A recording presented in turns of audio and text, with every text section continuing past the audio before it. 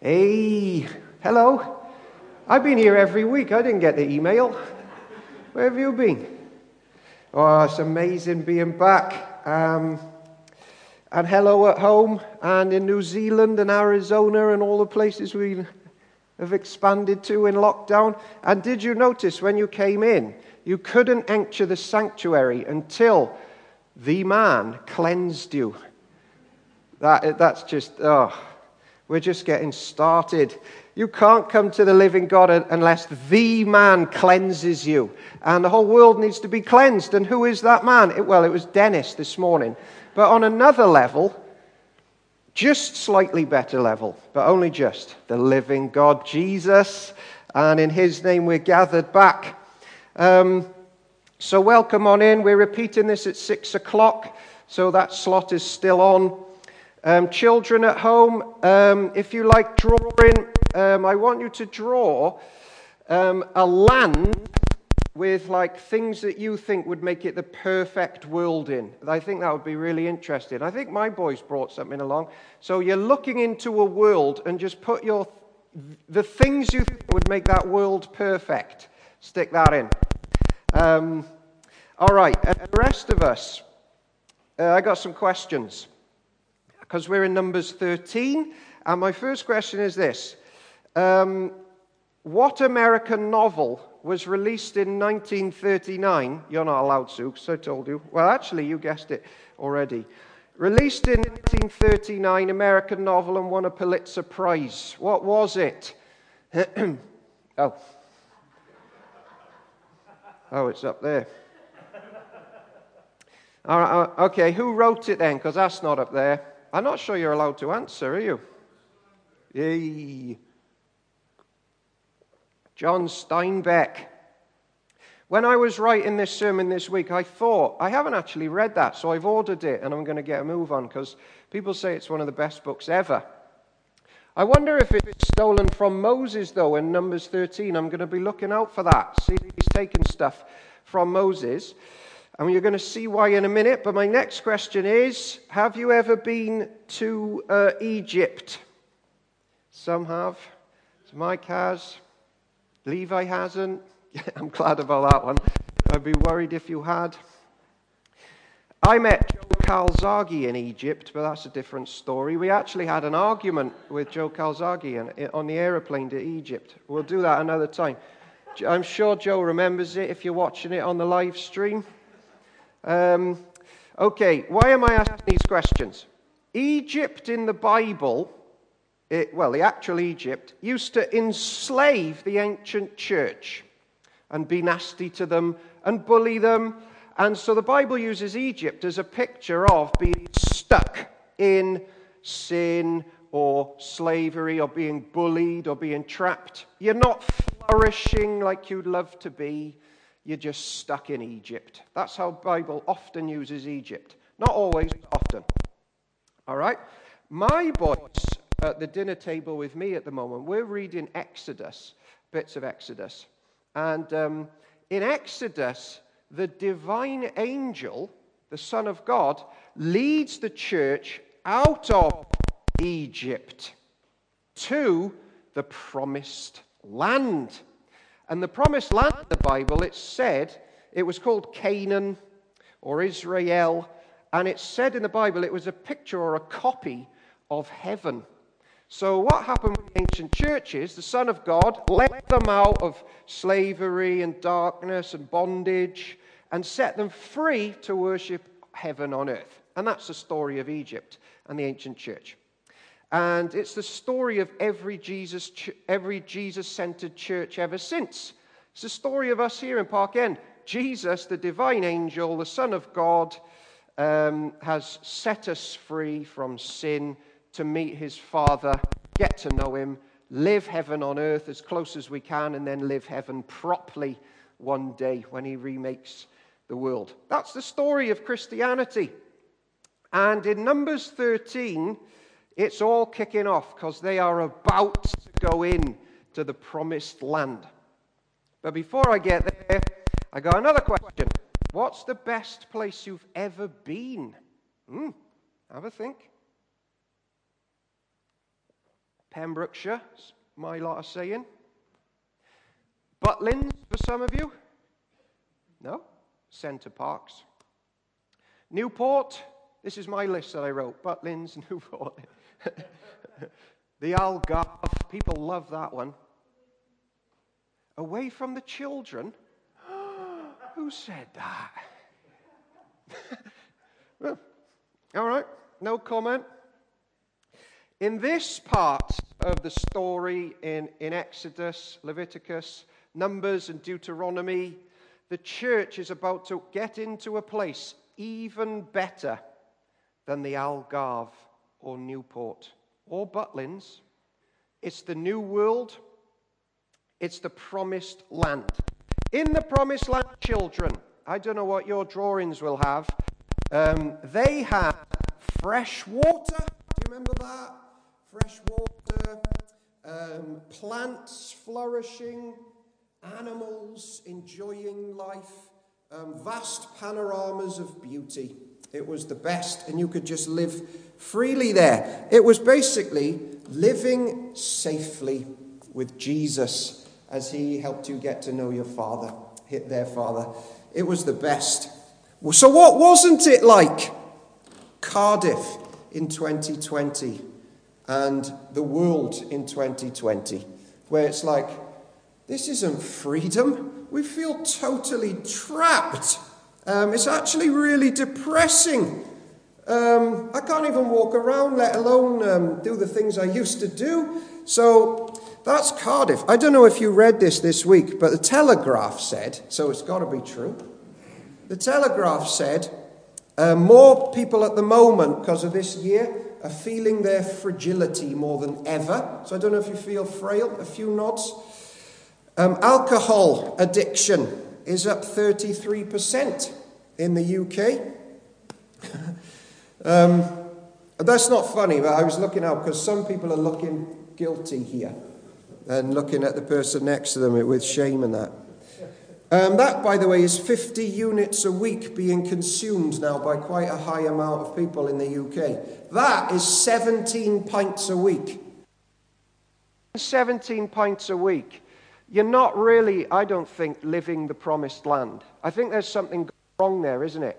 If you drink 17 pints a week, every week, you're not happy with where you're at. I don't think. And the Telegraph doesn't think. So for our church in 2020, which isn't like the promised land, we need to live rather than just exist. That's what we need to do. That's what church does. Humans actually don't need 17 pints a week, even in 2020, to be alive. We actually don't need to escape. We can have glimpses of what the church in Numbers 13 had, and we can get really excited about that. And when people are peering into addictions, drugs, alcohol, domestic abuse is on the rise, all sorts of escapism, the church, instead of peering into that to escape and to live, we can still stand on our tiptoes today and peer into something better. And they were peering in on the edge of glory back then. And we actually get to do that in church too. Only church gets to do that, and I'm going to prove it in a minute. We get to be led this morning by the divine angel to peer into a world to come of pure glory. And because it's so exciting, it sort of fires us up a bit now, and we can actually start living it out and get excited about it now. So here it is. Let's peer in. I'm just going to reread a couple of verses that Richard Barrett read. The Lord said to Moses, "Send some men to explore the land of Canaan." So now you all know what that means. "For which I am giving to the Israelites." So at the Lord's command, they sent out 12 of them, each representing parts of the ancient church, 12 of them. Okay, so off they go. They do a few bits and bobs. That's for another sermon. But they bring back something. And the clue's in the title. They bring back something as evidence that they have peered into the world of glory to be excited about. Like, what's the evidence you've been there? What's the evidence in 2020 that you are actually beginning to put your hope in something glorious? What is it? You know it. 10 of them actually come back and they're like, oh, no, we can't possibly get into the land. We can't, there's too many problems. 2 of them love it, but 10 of them, they're like, oh, I can't. And they come up with, and this might resonate with churches in the West at the moment because we're quite ineffective. 10 of them say, oh, no, we couldn't possibly because ... but ... And they list all these like seemingly wise and legitimate reasons why we can't possibly advance as a church and all this stuff. Just on that, because I think it's quite important, I got a book at home that says, beware of buts. Not that, like the word but. Beware of all types of buts, but particularly the word but. It says this, lives and churches can be destroyed by the word but. So 10 leaders come back and like, no, we can't go and do what Jesus says.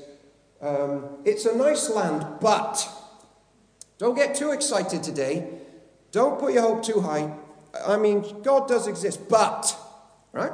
And this book says, this is what the Lord God says, but. That dangerous word in our lives. This is what the Lord has promised us today, but can't quite get involved with it. I know that the Lord has promised to guide the church safely to his home, and he has, but I'm not sure how much I can live it out and enjoy that today. I got too many problems and fears to fully trust him, so I got to keep managing my life a bit as well. So it'll be him and me.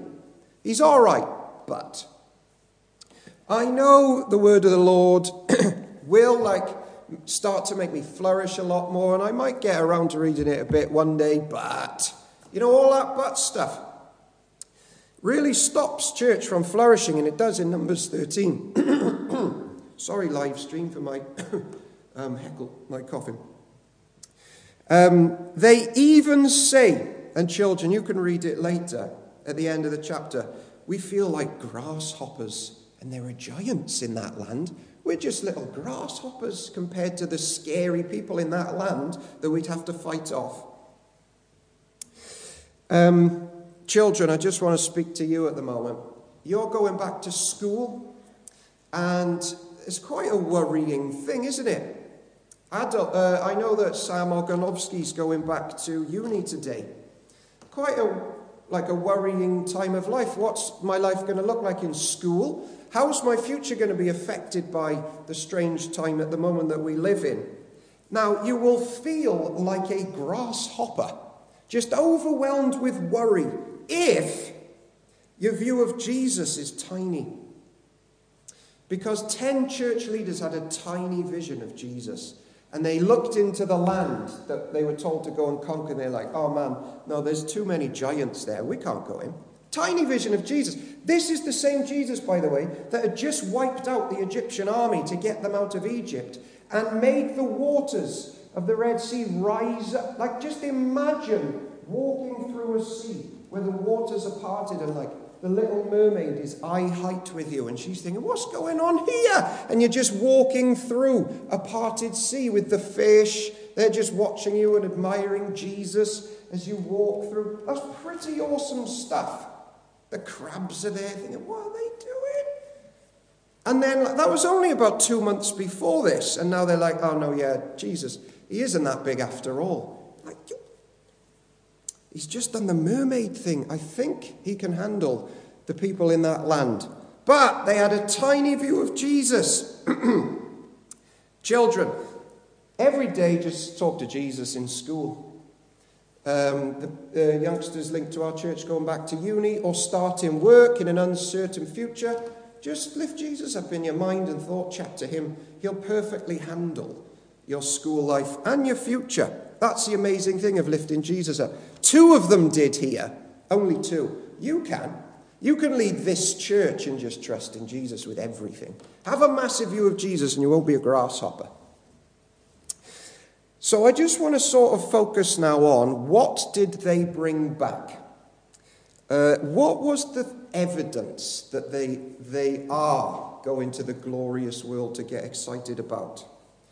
And this is why I asked you, what's the title? Grapes of Wrath. And I also asked you, what's the best place you've ever been? All right. It's all coming together. What's the first thing? What is the doorway to the world to come that they're about to inherit? What is it? It is, should we do like a quite low and depressing grunt behind our masks? It's a bunch of grapes. Grapes. That's it. And that's where we're staying for the rest of this talk. Children, they bring back grapes. These must have been massive grapes because they only bring back one clump of it and it takes two of them to carry. That's how amazing this land is. It's really flourishing. It's like North Wales or something, or even better. The Gower, something like that. Now you're thinking, Owen, what on earth do grapes mean? Good question, and I anticipated you thinking it. And why is a sermon called Grapes of Wrath? Good question, I'm glad you asked. First of all, one of my biggest fears, children, always cut grapes in half before you eat them. And cherry tomatoes, I just wanted to put that out there. I really get worried with grapes. That's by the by. But the next question is, children, what happens if you squeeze grapes? Like you grab a red grape and you squeeze it. What starts to look like is trickling down your hands? Oh, they're not allowed to answer. Sign it. Sign language. What looks like it if you just go with grapes and crush it? Blood. Blood, isn't it? And that is exactly how the Bible describes grapes. Grapes in the Bible are most often used for a symbol of new life coming after this flattening of judgment and blood. Isn't that interesting? In Genesis 49, the Messiah is said to wash his garments in wine and his robes in the blood of grapes. What's that about? In Deuteronomy 32, the wine is described as the foaming blood of the grape. And something that joy comes from after a period of crushing.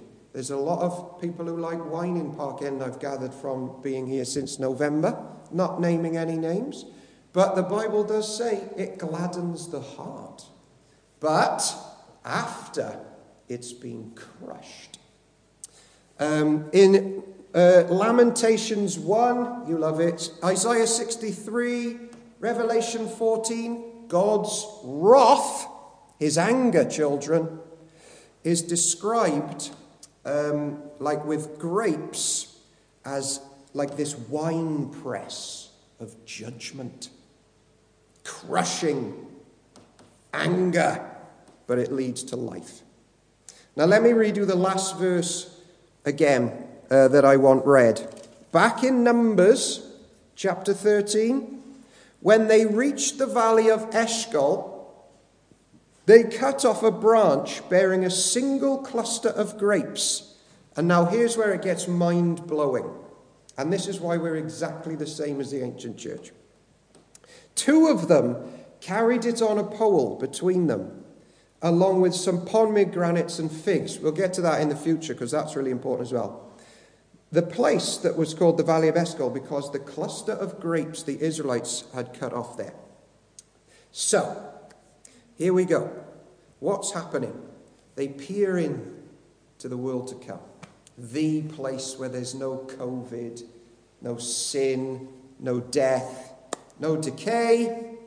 And they bring back grapes carried on a plank of wood, the better versions say, or poles of wood, between 2 people. You're thinking, aren't you? The children have got it. Let's rewind that again. The evidence and the hope for the ancient church that they've peered in is that they bring back a symbol of judgment which brings life when it's crushed, between two sinners on a pole. Yeah? Shall I do it again? No, you look like you've got it. A symbol of wrath between two people on a piece of wood, equals the door to the world to come, where life flourishes, where everything is good. The land where we can be pure, and they do get there, and they do live pure, sort of, not as much as they should.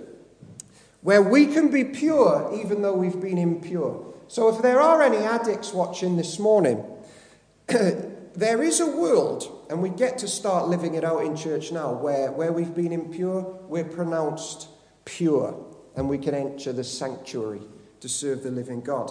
Where the Spirit isn't just a theory, but we live it out. There is that world. They peer in, we get to taste it a bit now. We're going there, though, where it's maxed out, where people can flourish, where they don't need alcohol abuse to just get through life. There's something better. They flourish. That's all coming. And now you're thinking, hang on a minute, Owen, didn't Jesus, just before he died, as a symbol of judgment on a cross, drink wine with his church leaders and say, if you drink this, you'll live, because this is my shed blood for sinners? You're thinking that, aren't you? You're also thinking, didn't Jesus say, I am the door, the way in to everlasting life? He did say that. He did say that. Didn't Jesus say that everything for the church is going to be glorious? Just come to me. I'm the way. If you want to peer in and have real hope, come to me. Get to know me and my world. Learn about me, and I'll bring you there, out of Egypt, to flourish. You can do it now. Start now. You've already turned from death to life. Start now, and then we'll all get there one day together in new life. Jesus is the best thing about heaven, because he's the way in. He's the door. We are like going to a world where we've got no place to be, no right to be there. But we're going because there's a symbol of judgment that has been crushed for the church, where all of our sins have been put on him and he's been crushed, but through that spilt blood we get life, true, flourishing church life. That's why we call this the grapes of wrath. So today we focus on Jesus. We get excited about what he's going to bring church and how we can start living it out. And my last bit is, all right, Owen, if he's the way in, what sort of things did they get up to in that new world when they finally got there? Because they messed up a bit, but they did eventually get there. How can we live out the world to come now in Park End Church in 2020? How? All right, all I'm doing to close is I'm listing some stuff that they started to live out when they did get to the promised land, a picture of heaven. And we need to do it because what's one of the biggest prayers Jesus wants us to pray in the life of the church? Thy kingdom come, thy will be done, on earth, in Cardiff, as it is in heaven. So we've still got to peer in and live it out. We still do that. Jesus says that's church. Just live it out. Okay, here's my list of something. I've got like 10 more pages of notes that they got up to in life, but can I? Time limits and all that stuff. Lunch is on. We'll do it, though, as the weeks go on. Here's a quick fire list. When they entered the land to come and they flourished like heaven on earth, what you find is this. Marriages, if people did get married, it was a source of joy and not stress. That's what Jesus wants to do with the family life, if you're part of family. Children were brought up to live fruitful lives. They weren't told they were just bundles of nothing from nothing going nowhere. That's rubbish. That's not flourishing life. People weren't in daily fear of anxiety because they lived with a high priest who daily just talked to the Father about what they were going through. We can do that. We pray together for each other. They lived clean lives. They didn't worry about purpose or who am I? Because it was all bound up in the priest who just brought everything that church was going through to the Father, and he'd say, you're my children. That's it. You're mine. You're mine now. Flourish. Flourish. I'll handle everything. You just live for me and enjoy me. That's why I mentioned the children. Exams. Like Christian children don't need to freak out at exams. Because, yeah, we work hard, but if we flunk, we know that our lives are not bound up in education. Not really. Who cares, really? What matters is we're children of the living God. That's what matters. That's why church people will flourish if they have a big view of Jesus. I got a couple more. If your children and teenagers in the ancient church, when they entered, they weren't allowed to cut themselves. Isn't that a weird law? Don't cut your flesh. And I've noticed there's tons of cutting flesh at the moment in Cardiff, where I used to live. Why were they not allowed to cut their flesh or get tattoos of death, like skulls and stuff? There was laws against that. Why? Because we're people of life. We're people of life. We don't even want symbols of death on our bodies. Because we're all about life, not like death and decay. Jesus has sorted all that out. We don't cut ourselves and spill blood on purpose because we're trusting in his blood and it gives life. Isn't that interesting that that's why that was banned? It's just a statement that, I'm nothing. I mean nothing. I am nothing. Come to church and flourish. You're so much more than that. I got a couple more. In the kitchen. I don't know what you're having for lunch. I love this one. This is in one of the courses I'm going to be teaching in church, the Frameworks course. Have a listen to things they were and weren't allowed to eat. Because church and eternal life even affects the kitchen. This isn't a plug for one particular diet, by the way. But listen to this. Do not, when you enter my land, do not eat eagles. You're like, good. Yeah, I'm on board so far. The vulture. That's some of your lunches out today, isn't it? No, you won't eat vultures. The black vulture. The red kite. The black kite. Any kind of falcon. Don't eat that. Any kind of raven. The horned owl. The screech owl. Anyone's got a screech owl in the slow cooker today? Get it out. Don't have that in church life. Any kind of hawk. So what's it saying? That's from Deuteronomy 14. Basically, don't eat any animal which doesn't act like a Christian. Isn't it? All of those animals, and this is what the book's going to draw out when we teach it, have basically got weapons attached to their body just to destroy stuff. Don't eat things which just murder for a living. Don't get that in your body. Remember, you are what you eat. So take in, like the animals that seem to get that Jesus is Lord and there's a world coming with no sin. Put that in your kitchen. And so you find you get to eat all the like little grassy, happy animals that you can go and pet in Folly Farm. The Christian ones, like sheep and stuff like that. You know, the proper theologians who understand the world to come. Take those in you. Just do that. Because my life even affects the kitchen. Just take on that. Here's a really interesting one. Don't cook a young goat in its mother's milk. That's from Deuteronomy. Why is that? Have you ever thought about that? That was a big thing to the ancient church. I think it's this. That milk was specifically produced to give life and preserve life for that offspring. So don't mock that system of life-giving by cooking it in its mother's milk. Isn't that profound? All types of death and symbols of death, get rid of it. Because now you're church and you're living out what heaven's like. And they peered in, and I close now. They peered into that world with no abuse, no violence, well, the wrong kind of violence, no broken relationships, no sin. And we're to live that out. No, this is the last one. They celebrated the Passover, the month of Aviv. So they began the year, the month of Nisan or Aviv. Do you know when that was? So their year began, do you know when? In spring. Not in the darkness and decay of December where we all just want to stay in bed. They got that if you're going to start the year off properly and flourish, do it in spring. That's when the first festival will be. Oh, no, I've got one more. Come on, it's been 6 months. Let me do one more. Because this is my favorite. This is my favorite. They celebrated the Feast of Booths, or Tabernacles, where they would build a little shack for a while and live in it. So they'd leave their home and they'd go and live in this little cooped-up shack. And it was a massive festival. Do you know why they did that?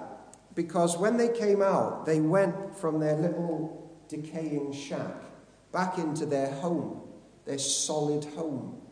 And Hebrews loves this. It's always talking about Abraham and the Feast of Booths and that. Look into the world to come. And here's why it's important. Because in COVID-19, a year of COVID-19, and maybe here, our bodies, some of us, feel like a decaying shack, don't they? And like the message we need to go out is, no, there's a solid home coming. Your body's going to be a solid home when Jesus remakes it. So even that's sorted. So go and live like a COVID little lifestyle, get shacked up, feel your back problems and your breathing problems, and then come back into your house. That's what's coming. You know, when you've been camping and you come back and you have a really warm shower after a week of living in sludge, you're like, yes, now I'm home. Isn't it? You're back in the solid house. That's what they did there as well. And it was all, the entry point was understanding the grapes of wrath, that all of this has been bought for church. We don't deserve it, but sins are forgiven and we get to be made clean by the symbol of wrath on Calvary's tree. Between two sinners, he died there for us. Grapes of wrath, Jesus slain for us. Life is in church. That's what's coming. We're going to live it out. In the name of the Father, the Son, and the Holy Spirit. Amen. Let's trust Jesus more than ever. Okay, folks, so we're going to close by remain seating. I suppose you don't have to, as long as you stay where you are. But you're not allowed to sing. You can mutter, I Stand Amazed in the Presence, by Sue, Dave, and Ben Ricketts. Thanks.